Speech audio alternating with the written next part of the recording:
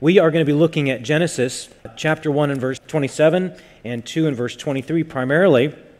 And our study through the first 11 chapters of Genesis brings us to a topic that we mentioned only in passing a few weeks ago when we were dealing with what it means that human beings are created in the image of God. And I think we're at a point now in our series we can't really take another step without dealing with this topic with the attention that it really deserves here. And that is the topic of maleness and femaleness. Genesis 1:27, so God created man in his own image. In the image of God, he created him, male and female. He created them. Now, when we use Genesis 1 and 2 as our textbook for understanding what it means that we are, as human beings, either male or female, we're in good company, because Jesus Christ himself, in Matthew chapter 19 and verse 4, referred to this very passage when addressing the topic of marriage. And he said to people who were questioning him, "Have you not read that from the beginning God made them male and female?" So nothing has changed since this first account of human beings created in the image of God, male and female. Now, I hardly need to convince you of how relevant of a topic this is this morning. Just by way of introduction, I just want to say 5 things about this topic, okay, before we get into it. And the first is that, right out of the gate, it's a controversial topic. And by that I mean that people are arguing about what it means that humans are male and female, and whether our maleness or femaleness that has anything to do with our gender identity. And this controversy has spilled over into areas that we really don't want this to be a controversy in. Sports and politics and libraries and pronouns. It's very controversial. But it's not just that it's controversial, it's a personal topic. So there's some controversial things that are kind of out there. We can debate about how the age of the earth, for example, or what are the meanings of the little toes on the golden statue in the book of Daniel? I mean, there's things that are somewhat impersonal out there, but this is not one of them. This is a highly personal topic. It relates to you as a person, and no one can be neutral to it. I can't be neutral to this topic. You can't be neutral to this topic, no matter who you are, because, and no one denies this, every human being is either male or female. So this is something that relates to you as a person. It's controversial, it's personal, but it's very sensitive. And it relates to things that can make you angry or tearful, uncomfortable. And now you're probably thinking, Pastor Jonathan, what are you getting yourself into now? Have you just argued yourself out of a sermon? But fourth, this is an inescapable topic. We can't escape dealing with this. We can't just simply avoid it. You can almost say about this topic what the psalmist says in Psalm 139 about the presence of God. Whither shall I go from this topic? Or where shall I flee from the presence of these debates? If I ascend to the library, it is there. If I descend to the daily news cycle, behold, it is there. If I take the wings of the morning and dwell in the children's section of our bookstore, even there I'm confronted with this topic. Now, simply because this topic is so prevalent in our culture and so inescapable in our culture does not automatically bind us to deal with it in a sermon like this. But the thing that ultimately makes this topic inescapable for us is that the Bible speaks to it. This is in the Word of God. And the same obligation that bound the prophets of old binds Christians of this present day. The Lord has spoken. We cannot be silent. We look upon the Word of God and accept it as what God has taught us and wants us to understand and believe and proclaim. But the final thing I want to say about this topic is that it can be an encouraging topic. It can be an encouraging topic. I think the debates about it, the controversy about it, the personal nature of it, the sensitive nature of it can make us approach this topic with a sense of foreboding or gloom, or how can this be encouraging at all? But the thing I want us to understand is that this topic, that of our maleness and femaleness, like any topic in the Bible, if it's given in the Bible, if it's originally something that God has created as good, our hearts always make a mess of it. But if that's the case, grace always wins. God's grace always has the power to overcome what we in our sinfulness have twisted and perverted and misunderstood, so that, as Paul writes in Romans 11:36, from him and through him and for him are all things. And so is the case with this topic. From God is our maleness and femaleness, and through God it can be restored so that it can be to the glory of God. And so we could approach this topic as something that can encourage us, like a glass of cold water on a hot day or a shaft of sunlight on a dark path. There is something here to help and encourage us in our walk with the Lord. And so we want to approach the topic in this way. And what do we want to do here? First, well, as we approach it, we want to approach this topic as learners, as those who simply come to the Word of God and say and ask, what has God said about this? What is God's mind on this topic of our maleness or femaleness? And I think we could assume that our feet are firmly planted in our culture, at least somewhat of an understanding what's going on in our culture. You understand what is going on in your life, so our feet are planted in 2023, but I'd also invite us to plant another foot in the Bible so that we can compare the two and see how what our minds and hearts tell us and tend to tell us and what our culture tells us, how that compares to what the Bible is telling us. And so what I want to show us is that when we take an honest look at what the Bible says about this topic of our maleness and femaleness, what we're going to see from these verses here in the Bible, we're going to see that it is a bestowal. We're going to see that it is beautiful. And we're also going to see that it's balanced. All right, so we're going to walk through it this way. We're going to look at the Bible's presentation of maleness and femaleness as a bestowal, as beauty, and as balance. All right, those are my three main divisions here.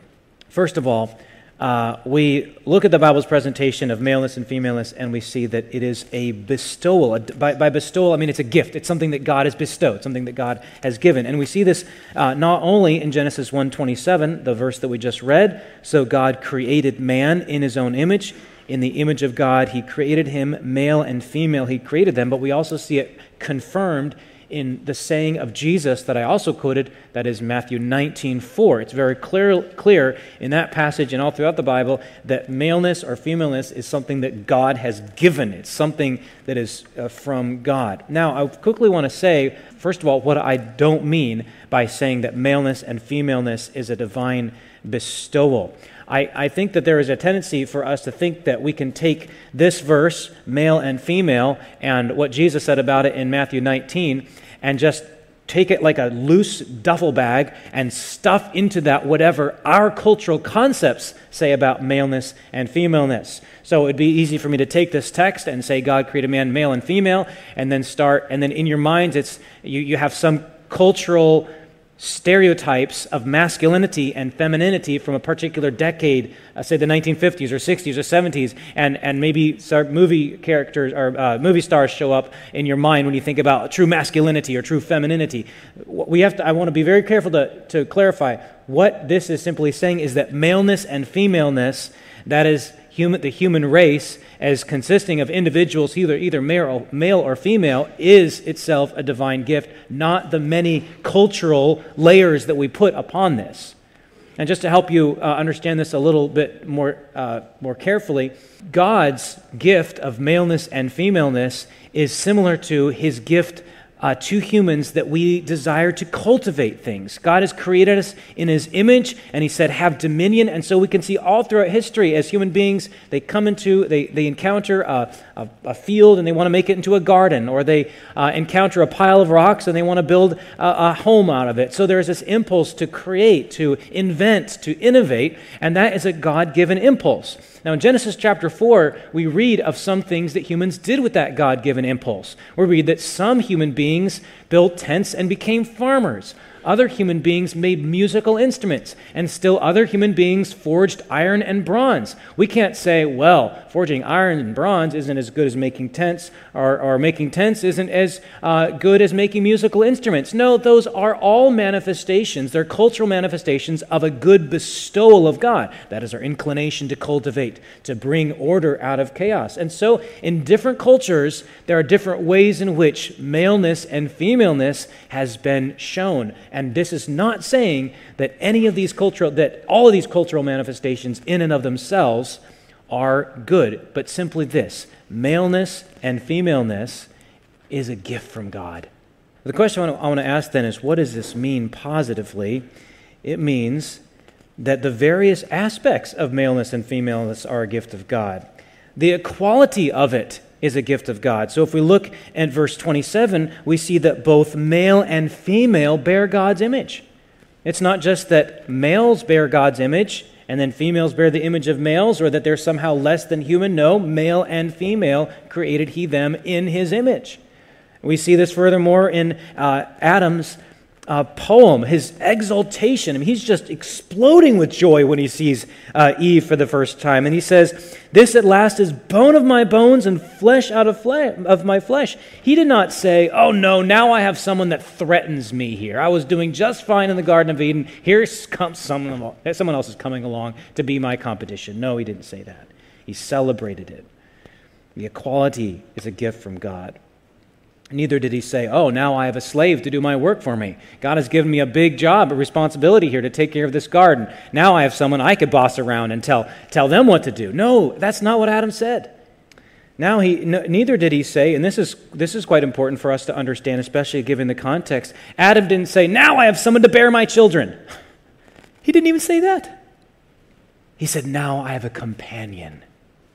Now I have someone who bears my essential nature, yet is different than I am. Now I have someone whose differences complete what lacks in me. It was not good, as we talked about 3 weeks ago, that man be alone. And now there is not aloneness. It is not that there is complete sameness, but equality. There are differences that complement one another. So the equality is good. But this also leads us into the fact that I already started getting to: the differences are a gift. The equality is a gift from God. The differences are a gift from God. There are differences in order. Adam was created first and then Eve, which means that when God made God made Adam out of the dust of the ground, and God makes Eve out of Adam, which means, as one commentator has put it, Eve is doubly refined. Adam came from the earth, Eve comes from Adam, and Eve is doubly refined. The differences of order are good, are a gift from God. But this also meant that Adam bore a special responsibility that Eve did not bear. It also implies a difference in responsibilities, and those differences in responsibilities are a gift from God. This also implies a difference of ability, and the differences of ability are a gift from God. God made, in many cases, women having the capacity to bear children, and that capacity is a gift of God. And for men to father children, and that capacity is a gift of God. And that means that the fact of maleness and femaleness is a gift of God. Now, what does this mean for us then? Have I said anything that most of you don't already know and agree with? Well, this means that maleness and femaleness, as with everything else that God has created to this point, is very good. Now, what do you do when someone gives you something that's very good? Those of you who are parents, what do you teach your children to say? Thank you. The response to something that is good, when we know the giver is good, is a response of gratitude. Now, what happens when a good giver gives people a gift, and the gifts are not the same? They're different somehow. Have you ever noticed this at Christmas time? You open their presents, and you can look at your gift, and you're so excited and thankful, and then you look at the one who gave it, and you say thank you, and then you look at what someone else got, and you start comparing it to what you got. And it's not necessarily that the one is more valuable than the other, but you're just wondering, is it better somehow, or is it worse? See, what happens because of our inclination to doubt the goodness of the giver is that we compare with what God has given us with what God has given other people to see whether it can be a way in which for us to assert our superiority or a way for us to feel inferior. This is what we tend to do. This is the opposite of gratitude. The opposite of gratitude is to doubt the goodness of the giver.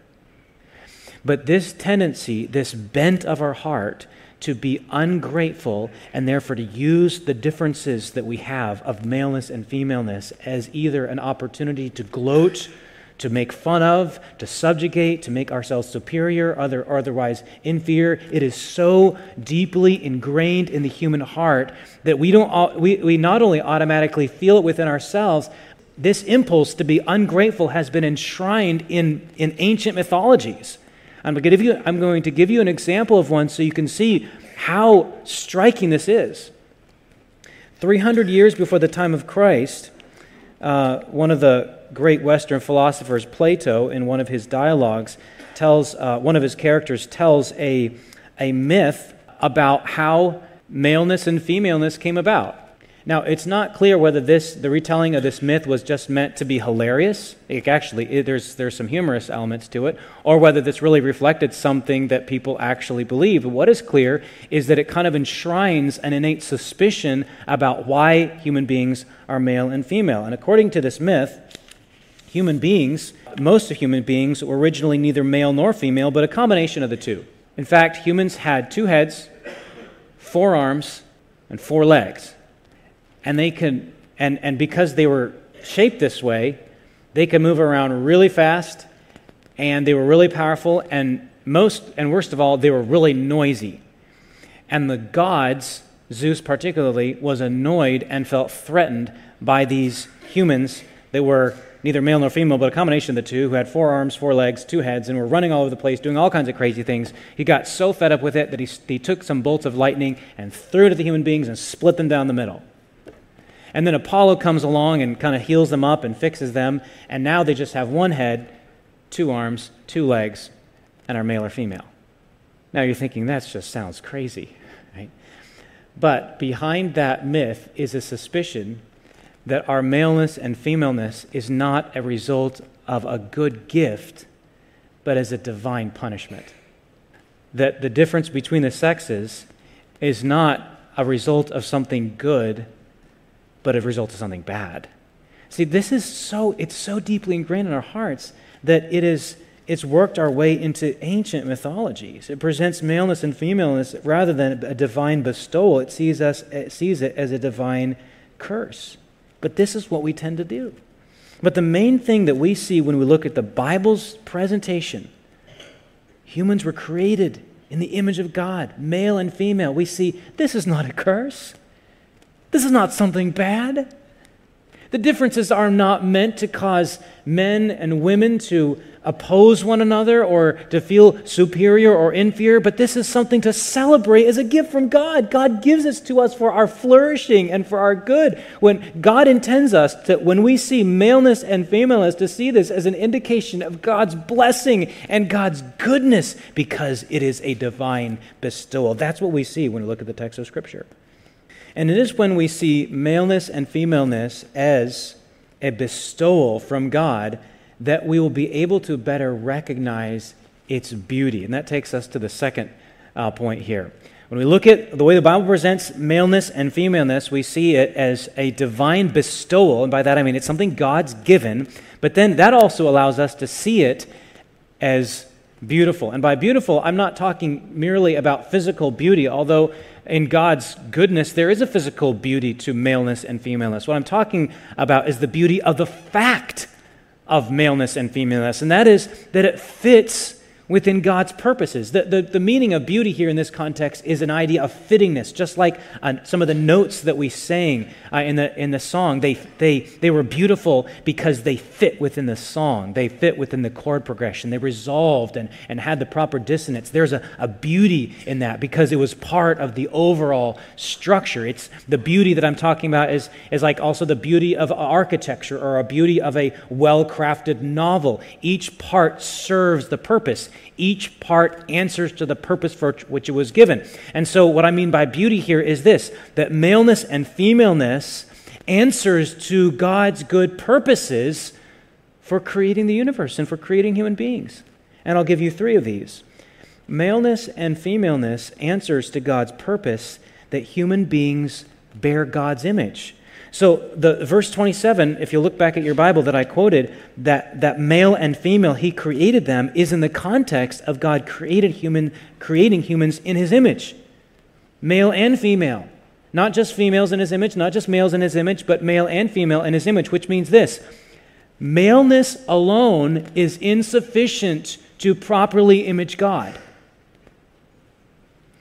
Femaleness alone is insufficient to properly image God. Although each human being is properly an image bearer, we need each other. This explains why throughout the Bible, although God is consistently referred to as by he, him, and called Father, there are attributes that belong exclusively to females that help us understand better who God is. I'll give you some examples. Deuteronomy 32:18 refers to the God who gave you birth. I'm not saying that God is female. I'm just saying that what Scripture does is uses attributes that are exclusively female to help us understand more in a richer sense who God is. Why? Because it is true that both male and female bear God's image. Another example is this, Isaiah 66:13.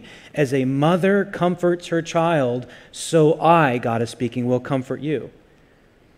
In Matthew 23:37, Jesus is speaking. He says, Jerusalem, Jerusalem, how often I have desired to gather your children together like a hen gathers her brood under her wings. Isaiah 49:15 says, can a mother forget her nursing child, that she should have no compassion on the son of her womb? Even these may forget, yet I will not forget you. You see how various aspects of things unique to femaleness God draws upon to help us understand the richness of his care and compassion for us. And you might say, oh, so you're saying all the tender, motherly, nurturing, protective, kind qualities are associated with God, and maybe all the stern qualities are associated with maleness. Well, listen to this. Like a mother bear robbed of her cubs, God is speaking, I will attack them and rip them open, referring to God's fierce protection of his people against his enemies. So you see what's going on here. It is true that I quote, this is Herman Bavinck, who is a Dutch theologian of the 19th century, the uniqueness and richness of feminine qualities, no less than those of the masculine capacities, find their origin and example in God. So maleness and femaleness, my point here is that we see the beauty of maleness and femaleness in that it answers to God's purpose that human beings bear his image, both male and female. But it also answers to God's purpose that humans fill the earth. So when we started out this series, we were talking about how God created the world. And we mentioned that this world was marked by, from Genesis 1:2, it says the earth was without form and void. The earth was wild and waste. The earth had this chaotic element to it until God brought order. And we see this in the shape of the creation days. God, he first of all makes a canvas, as it were, and then paints on that canvas, and he makes another canvas, and he paints that canvas. He's creating spaces, and he's filling those spaces. And when it comes to the world as a canvas for human beings, God says, I want the world to be full of people.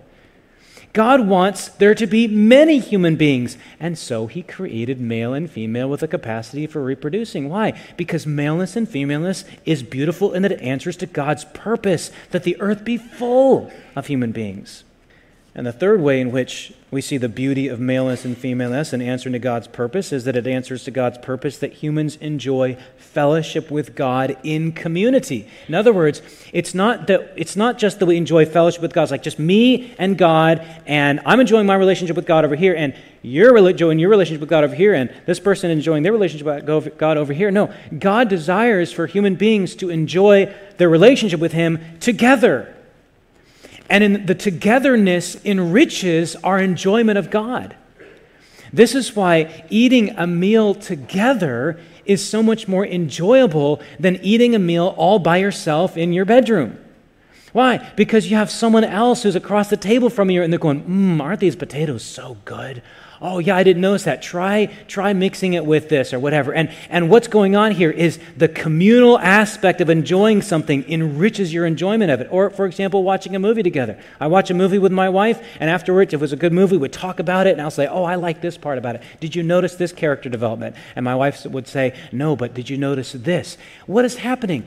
Because we come at it with different perspectives, our enjoyment of it is enriched. Now, if someone were to watch a movie with someone else and they say, did you notice that? Yeah, I noticed that. Well, did you notice this other part? Yeah, I noticed that too. Well, is there anything that you noticed that I didn't know? It was either a boring movie or you're boring people.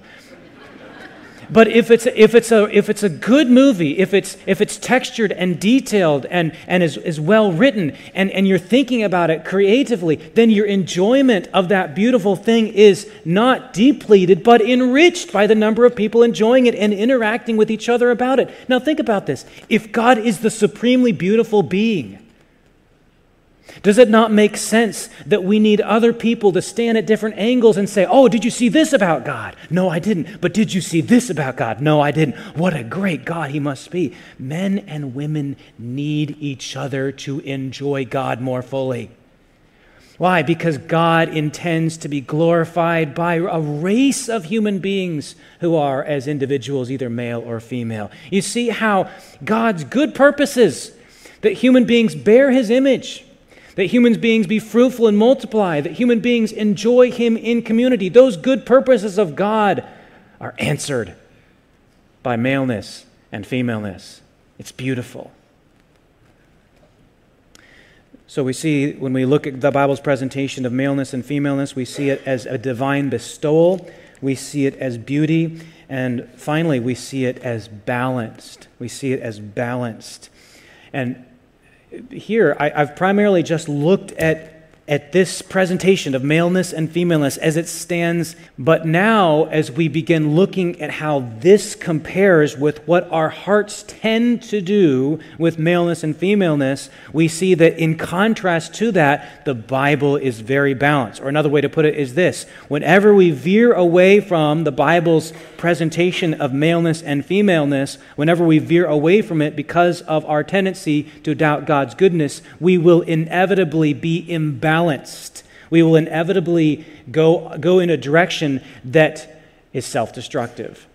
I want to contrast the Bible's balanced presentation of this with several imbalances in our culture. And let me be very careful to say this. My friends, our culture is just a massive projection of what we find in our hearts. So I'm not just preaching at people that we think out there. I'm preaching to us in here, okay?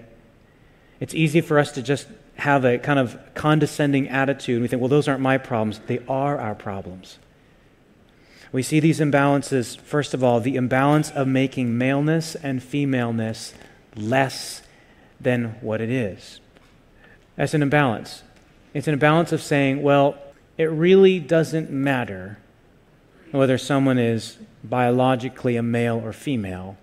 What really matters is how you feel. That imbalance says things like, your body is not as real as your thoughts. Your biological sex is not as important as your psychological state. And this approach typically takes a cultural stereotype masculinity, right or wrong, and kind of sneers at it. Or a cultural stereotype of femininity, right or wrong, and kind of sneers at it. Now, what to us, because this is so new relatively in our culture, it feels like it's a new thing. It feels like it's a new imbalance. I think the newness of it can make us feel like, whoa, what do we even do with this? How do we even think about this? I remember signing up for a social media account that I had. I was creating a new account, and I had created one earlier, and I was creating another one several years later. This is probably about 6 years ago. When I signed up for this social media account, there was an option that says choose your gender, and I clicked the drop-down box, and I was presented with a list of over 50 options. And I remember I looked this up just this past week, how many options were present from that social media company when it was first launched? There were just 2. And in 2014, they went from 2 to over 50.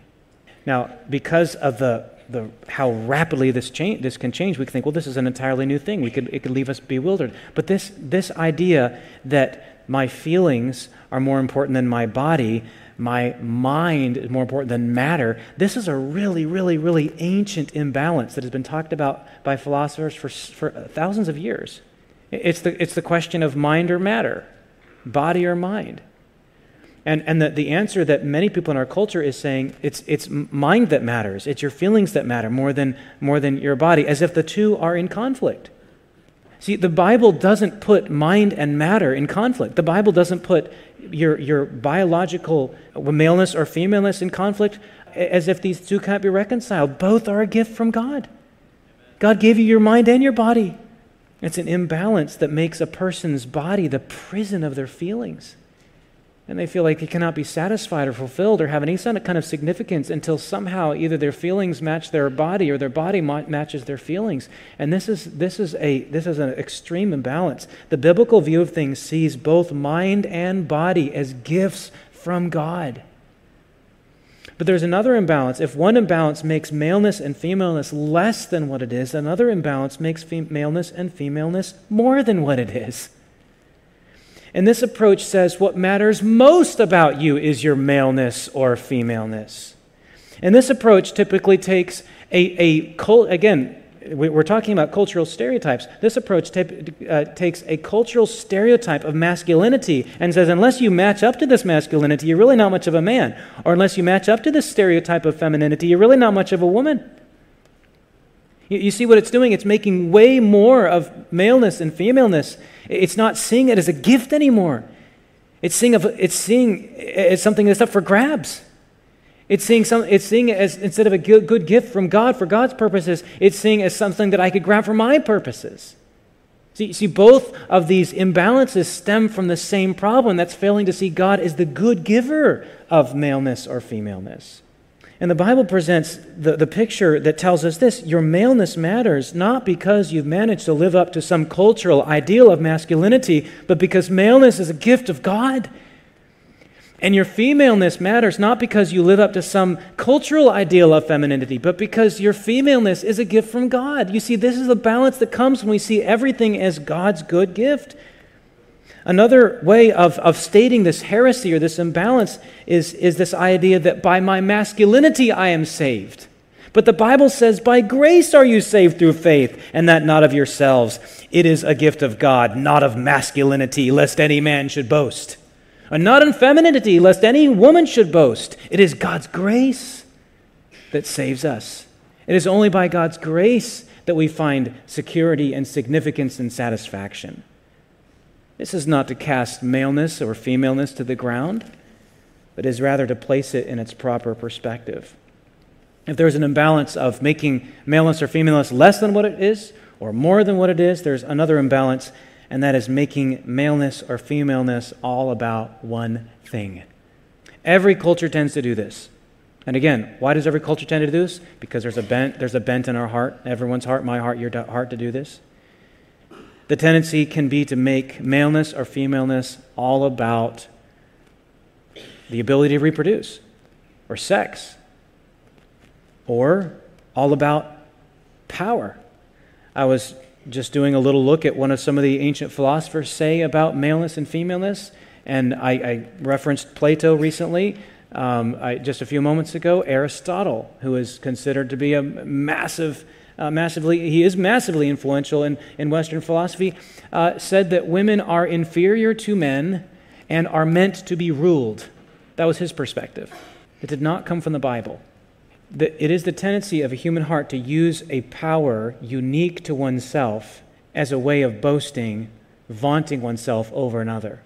And there are capacities that are unique to men. We don't deny that. And there are capacities unique to women, and we don't deny that. But these capacities are not given so that we can despise others or boast over others. These are given so that we can serve others. And yet the tendency of our culture and the tendency of our own hearts is to make maleness and femaleness all about one thing, whether it's sex, family, or power. This takes us back to what we said at the beginning, and that is when Paul says in Romans 11:36, "For from him and through him and to him are all things," that includes the fact that human beings are male or female. I think one of the most important statements about this topic comes from Galatians chapter 3 and verse 28. You don't need to turn there, but it might be helpful to jot it down. I'll read it to you.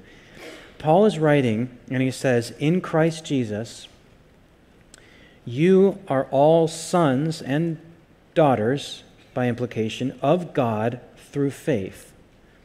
For as many of you were baptized into Christ have put on Christ." Now here's the statement that's very striking, and this was totally countercultural in Paul's days. "There is neither Jew nor Greek. There is neither slave nor free. There is no male and female, for you are all one in Christ Jesus." Now, to be clear, Paul is not saying that there is no such thing as male and female, just as he is not saying that there were no such things as enslaved persons or free persons or Jews or Gentiles. That's not what he was saying. What he was saying is that because of Christ, these differences no longer become a source of discontentment or despising others. Because of Christ, these differences become ways in which we can, through love, serve one another. Why? Because Christ transforms all these things. He turns the world's values upside down. And the solution for all of us then is Christ. And I don't say that just to wrap this controversial discussion up with a neat little bow. That's not why I say the solution is Christ. I say the solution is Christ because the solution is Christ. It is true. I cannot point you as a solution to your feelings because your feelings will deceive you. Neither can I point you alone to your biological reality because we find this to be a vexing source for ourselves too. I cannot point you to your masculinity, to your femininity for salvation. There's only, just as I can't point you to your race or to your money for your salvation, we can only look to Christ for significance and security and satisfaction. If you, and I'll just draw out in closing 3 points of application here. If you are troubled by our culture's changing views on gender and sexuality, look to Christ. Because those of us who believe strongly about this, and rightly so, are in danger of shouting truth so loud people don't hear love. Christ did not say, "Go into all the world and preach that men should be men and women should be women," although they should. No one got to heaven by being a man or being a woman. He said, "Go into all the world and preach the gospel." Put Christ out in front, His love, His life, His triumph over sin and death, and see what kind of Christ-like masculinity and femininity will follow in that train. You put Christ out first. You preach Christ. It could be that there are issues of masculinity and femininity and maleness and femaleness that need to be clarified. There are issues that need to be clarified, but there's only one person that can save, and His name is Jesus Christ. Along those lines, just by way of illustration, I was many years ago taking on a mission trip to Papua New Guinea for 2 months, and there was a little infant baby that was very, very sick and about to die. And the missionary there was a physician's assistant, and he knew how to help this baby. And the people brought the baby to the missionary saying, "This baby needs medicine, this baby needs medicine." And he looked at the baby and he said, "The first thing this baby needs is food. This baby needs its mother's milk." You know, if it is true that our culture is sick and there are things that are wrong with it, it may need some medicine, but the first thing it needs is Christ. Second, if you are troubled by your own maleness or femaleness or confusion about it, you look to Christ too. If you are tempted to think that if you could only change your body to match your feelings, could such a change really give you what you're longing for? Or is what you really long for is something deeper than any bodily change could ever give you? Someone to look at you and know you and say, I love you. But isn't that what Jesus has proved by dying on the cross? Isn't this what Jesus has done by coming to us and presenting himself to us and saying, I love you so much, I was willing to die and I rose again for you so that you can trust and obey Christ. And when you do that, you'll see that God made no mistake in making you who you are. And third, if you have despised others in your heart or with your mouth, with your words, whether it's a woman despising men or for their maleness, or a man despising women for their femaleness, or a boy despising a girl for being a girl, or a girl despising a boy for being a boy, if you have despised others in your heart, you need to look to Christ too. Is your self-image so fragile that it takes despising other people to feel good about yourself?